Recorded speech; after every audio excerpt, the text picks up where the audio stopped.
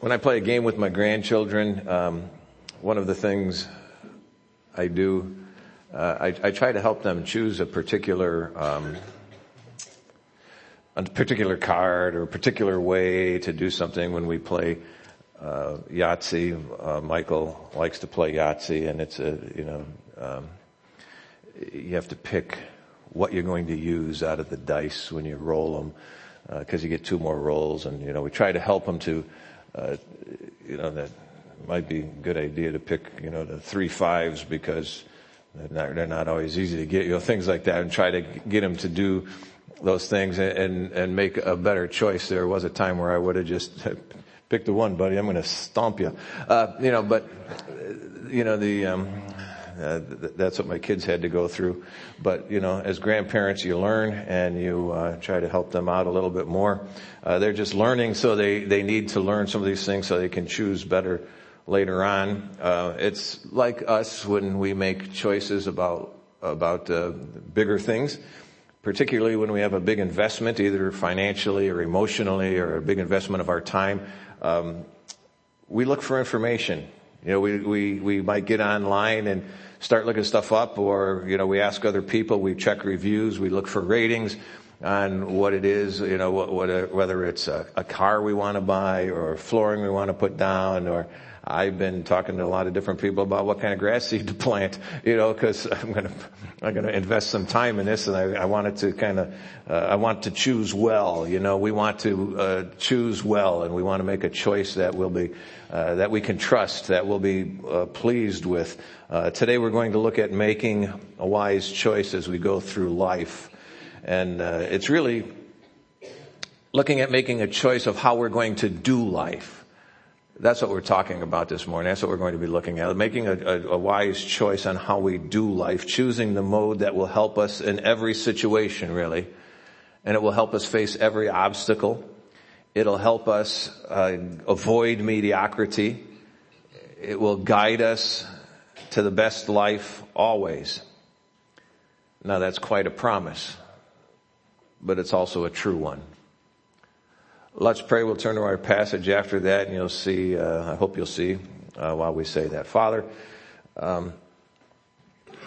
we made a choice to be here this morning. It's just an example of choices we make. Some we don't even think about, some we just do, and we kind of get on with life. What we want to do, though, is make a choice that will help us to be wise in all of life. And how can we do that, Father? We segment our decisions, we segment our activities, but you, Father, should be the one that is predominant in all of them, how we go about doing that. I pray you would guide our thoughts this morning as we look into your word, as we think of what a difference it makes that Jesus Christ is alive. What a difference it makes that we have a risen Savior. What a difference it makes that we have this opportunity to have a real relationship with you, not just something that is going to be future, not something that's tied, that is just set back in the past, but something that is alive and real right now, every moment as we go through life and living. So guide our thoughts, and again, make your word very real to each and every situation that is here. You know them. You know the details. You know what is needed. So touch hearts as only you can do, we pray. In Christ's name, amen. We're going to be in Philippians chapter 2. It's on page 1081 in the Pew Bible. If you're, whatever translation you're using, I'm going to read from the Holman Christian Standard. And, if that confuses you a little bit, then grab the Pew Bible. We're going to read through this, and I think it's important. We've been, those of you who haven't been here, we've been going through the book of Philippians, and when we got to this part, I just kind of said a couple things about it. We skipped over it, went on, now we're backing up. Philippians chapter 2, I'm going to begin with verse 5, so follow along. It says, make your own attitude that of Christ Jesus, who existing in the form of God did not consider equality with God as something to be used for his own advantage. Instead, he emptied himself by assuming the form of a slave, taking on the likeness of men. And when he had come as a man in his external form, he humbled himself by becoming obedient to the point of death, even to death on a cross. For this reason, God also highly exalted him and gave him the name that is above every name, so that at the name of Jesus every knee should bow, those who are in heaven and on the earth and under the earth, and every tongue should confess that Jesus Christ is Lord, to the glory of God the Father. Now these verses are some that this is one of the passages that is most studied in Scripture by theologians and by those who are trying to get a better handle on God, and they look at this and they begin to look and think and take things apart. Now, if you notice, in some of the translations, these verses, and it is in the Holman Christian Standard, are laid out just a little bit differently. They're laid out not in a paragraph form, in kind of a verse form. Some of you may have a study Bible, and there might be a note down in the bottom of your study Bible saying that these verses, that they feel perhaps that this was an early hymn or maybe even a confession of faith that was there. The translations are kind of divided on that. I think if we focus on that, it really misses the point of Scripture, of the inspiration of Scripture. I believe in the inspiration of Scripture, meaning that God is the one who oversaw the writing of Scripture to what was recorded, the very words that were recorded even. So the fact that whether this was a hymn or not, or an early confession of the church or not, is really irrelevant. It's irrelevant to the reality that God thought that these were some words that we needed to hear, and some words that we needed to be able to grasp a hold of. And so he made sure that Paul included them in his letter to the Philippians. Whether they were original words with him or whether they weren't is really irrelevant. That's not the point at all. The point is that God saw this and saw it as important to include these words in the letter to the Philippians. Verse 5 really kind of lays out the whole gist for us. The whole point here is to choose to be like Christ. That's the main point of all we're looking at today. Choose to be like Christ.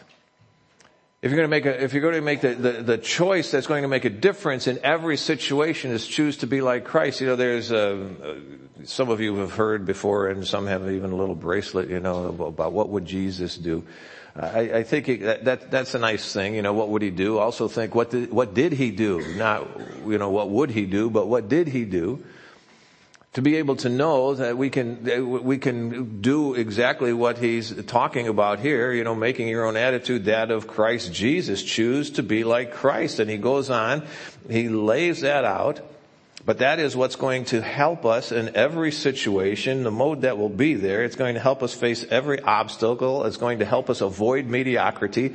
It's going to guide us in the best way of life always. Now, that's not really earth-shattering news, but it's still very true. Choose to be like Christ. Always. Now, notice what it says in verse 5. It says, make your own attitude that of Christ Jesus. Make attitude. What's divided here in English is really one word, and it's one word that comes. It has the understanding of to be of the same mind, to direct one's mind to a thing. Pulling down this focus here is what he's saying. Pull this focus. Exercise, your mind to interest yourself in that of Christ Jesus. He says, you're going to choose to bring to your own mind. You're going to choose to bring your own mind in line with Jesus. He says, make a choice to do that. Make a choice to bring your mind, your thinking, your attitude in line, he says, with that, with that of Jesus Christ. That is to be that of Christ, which means really that we value what Jesus values.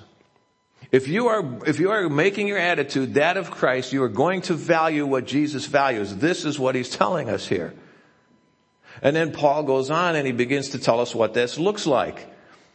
He tells us, the whole calling of being unified, humble, unselfish in relationships with one another.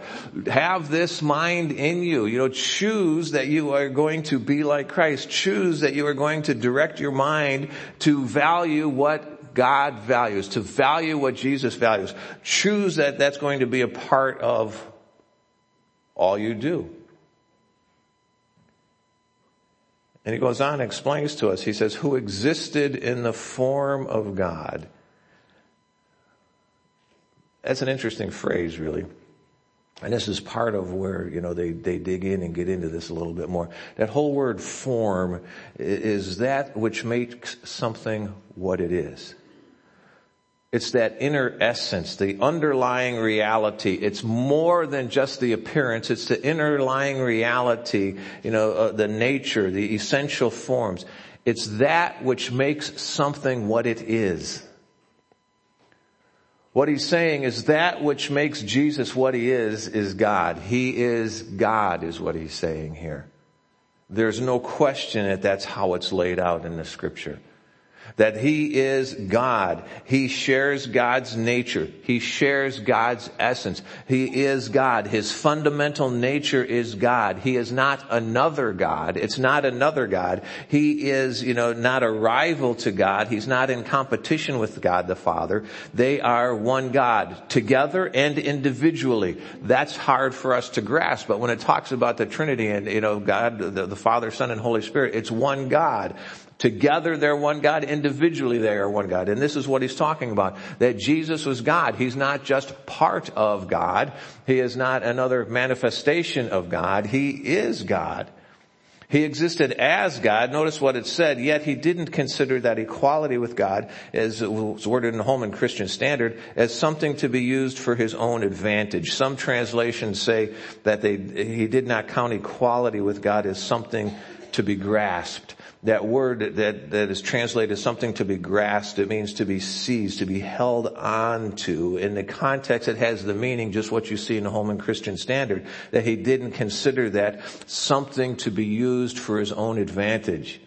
It wasn't something that he was going to push there. He didn't push for his own rights as God. We live in a society and in a time in which we push for our own rights to every degree that we can. And here it says that, Jesus didn't do that. Jesus didn't push for his own rights as God. He chose not to use them for his own advantage. Instead, he used them for our advantage.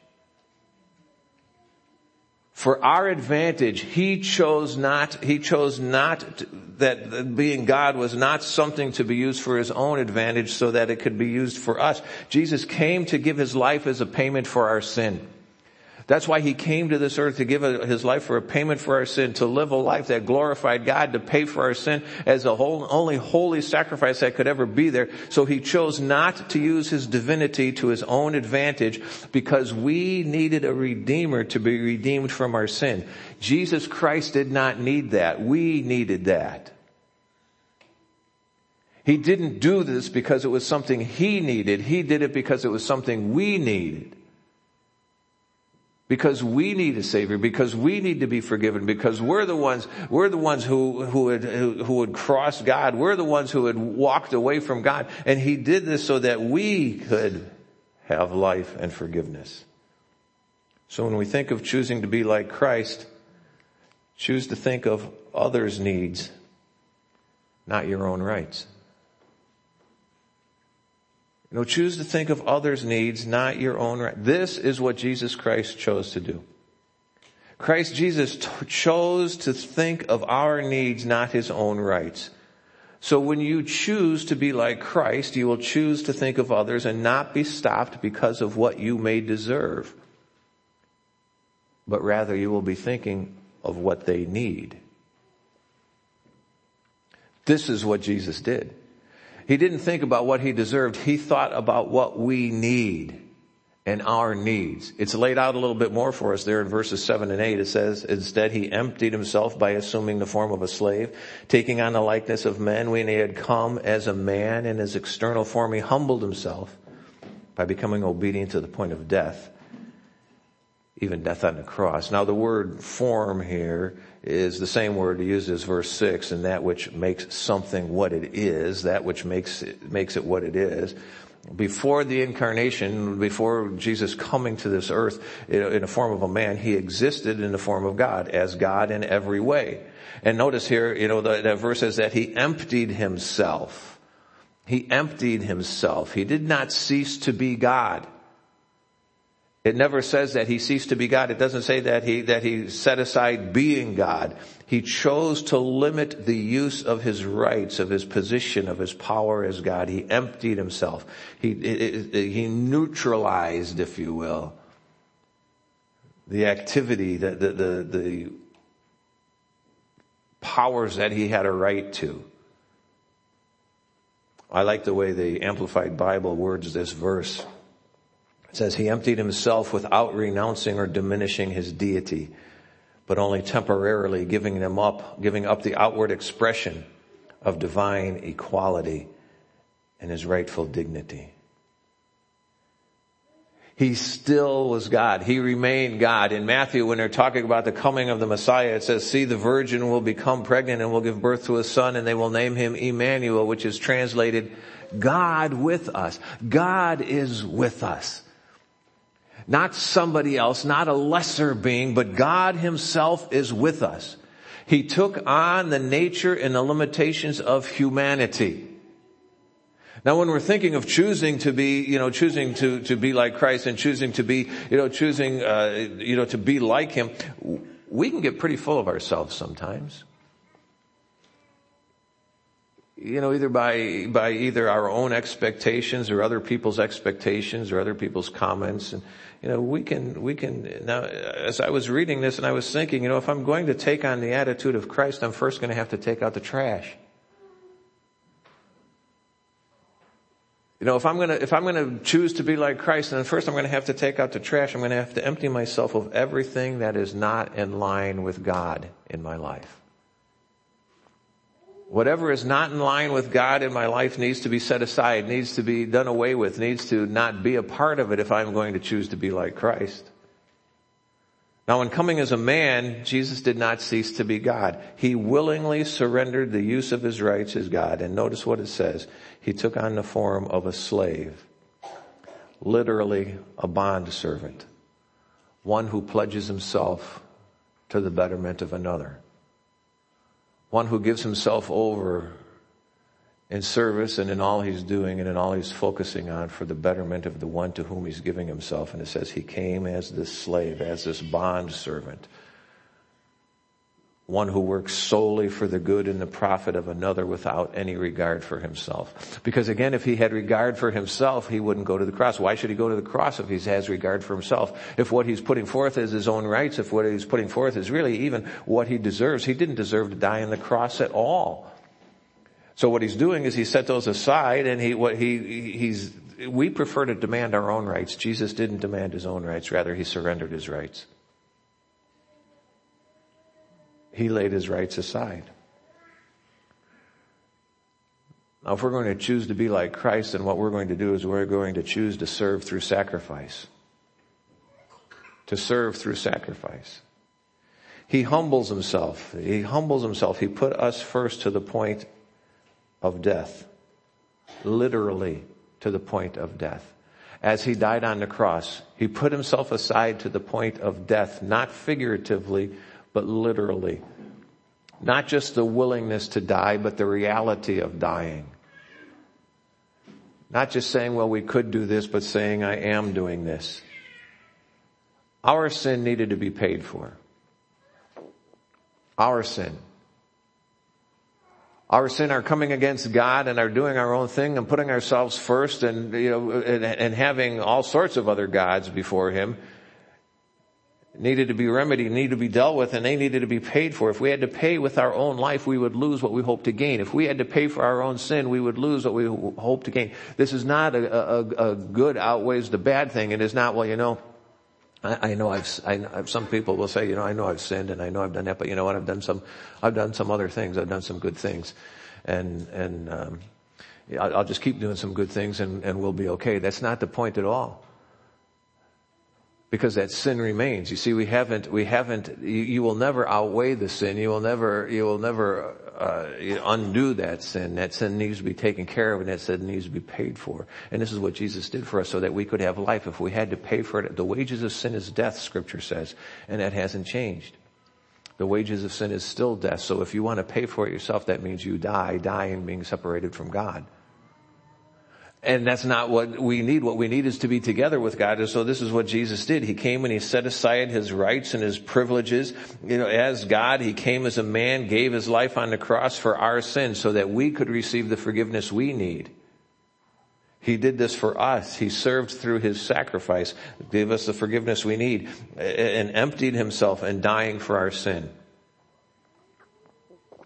But that wasn't the end. Look at verse 9 again. He says, for this reason God highly exalted him, gave him the name that is above every name. So at the name of Jesus, every knee will bow, of those who are in heaven and on the earth and under the earth, and every tongue should confess that Jesus Christ is Lord, to the glory of God the Father. God highly exalted him, he says. That God highly exalted him. What does that mean? It means he became the visible focus of the Godhead, the visible focus of the triune God. Before this, people, realized, and God was just a spirit and nothing really to relate to. And here Jesus then becomes the visible, that visible entity of the Godhead.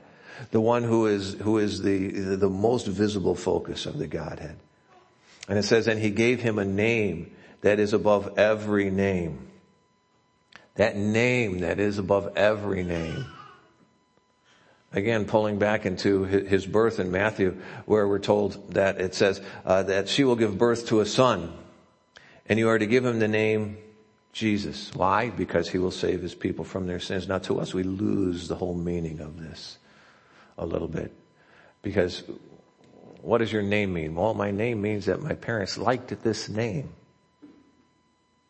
I mean, for most of us, that's what it is. It means my parents liked this name, or somebody else in the family had this name, and we're passing it on, or we're handing it down, and it means something. But to them, the name meant something a lot more than it means to us. And so when they were giving him the name Jesus, that's the Greek equivalent of the Hebrew, Joshua, that the Lord saves, Yahweh saves. So when he's giving him the name, and that you give him the name Jesus. Why? Because he's going to save his people from their sins. To them, that was almost redundantly repetitive, you see. That he's going to be named Jesus because he's going to give. Jesus Christ is the dividing point of all humanity. The dividing point of all humanity. It does not matter what you think of hot dogs, Legos, or Donald Trump. That doesn't matter a bit. It does matter what you think of Jesus Christ.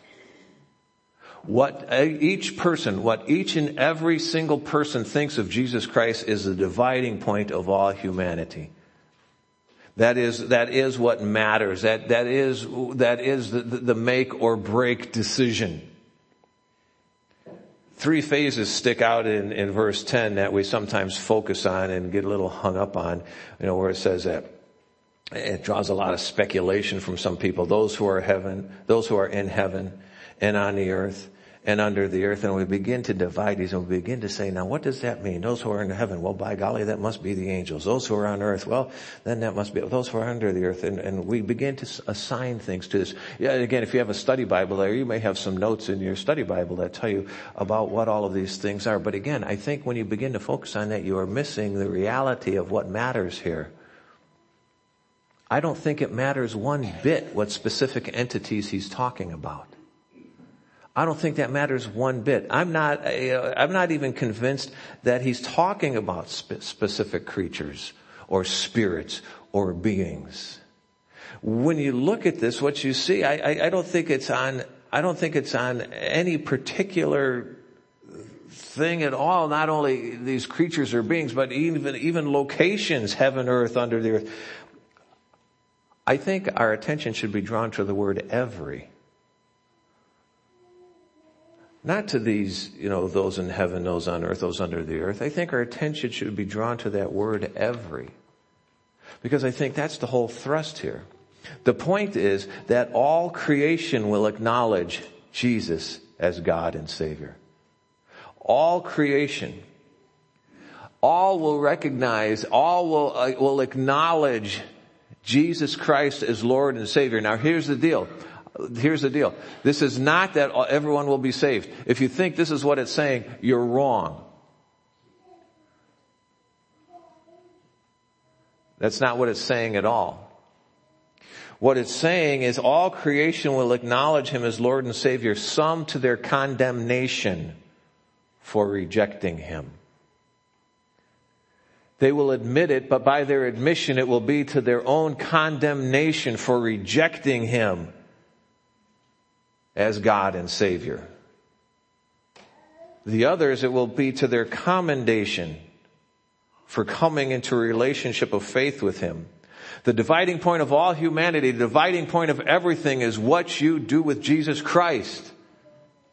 What you think of Jesus Christ. And when everyone, it's going to get to that point where everyone will admit, everyone will acknowledge Him.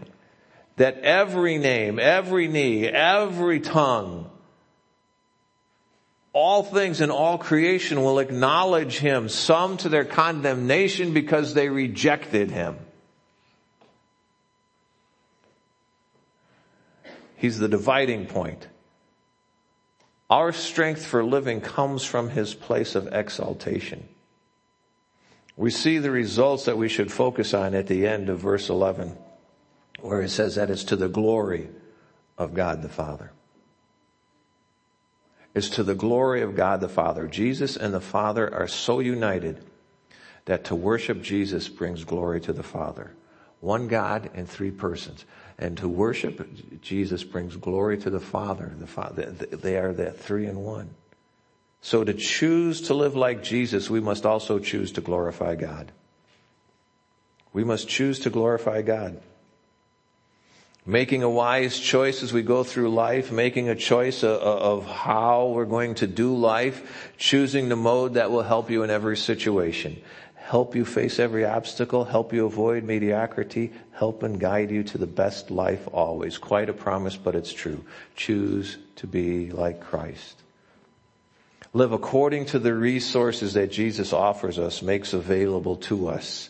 Choose to think of others. Choose to serve through sacrifice. Choose to glorify God. It does matter what you think of Jesus, because at the end of that verse, did you notice what it says? That Jesus Christ is Lord. Is Lord. That one to whom we pledge our life to, that one to whom we give our life to, that one to whom that we are going to focus all of our attention and all of our being on, that we are going to be like Christ. That recognizing why? Because He is Lord, the one who has the right, the one who has given His life, the one through whom we have forgiveness. And you choose to be like Christ. That He's Lord. Not just Savior that we've pushed off into the back. Not just God that we've put into our pocket for when we need it. But that He is Lord who directs all of our life and all of our being, all of our doing, all of that we are. And that when we find those ways and those times and those places in which we have chosen to do something else, that we then set aside those other choices and we once again to choose to be like Him. Why? Because He is Lord. And living for Him. You want to live a life that makes a difference? Choose to be like Jesus Christ. Giving your life to Him, living with Him as Lord. Let's pray.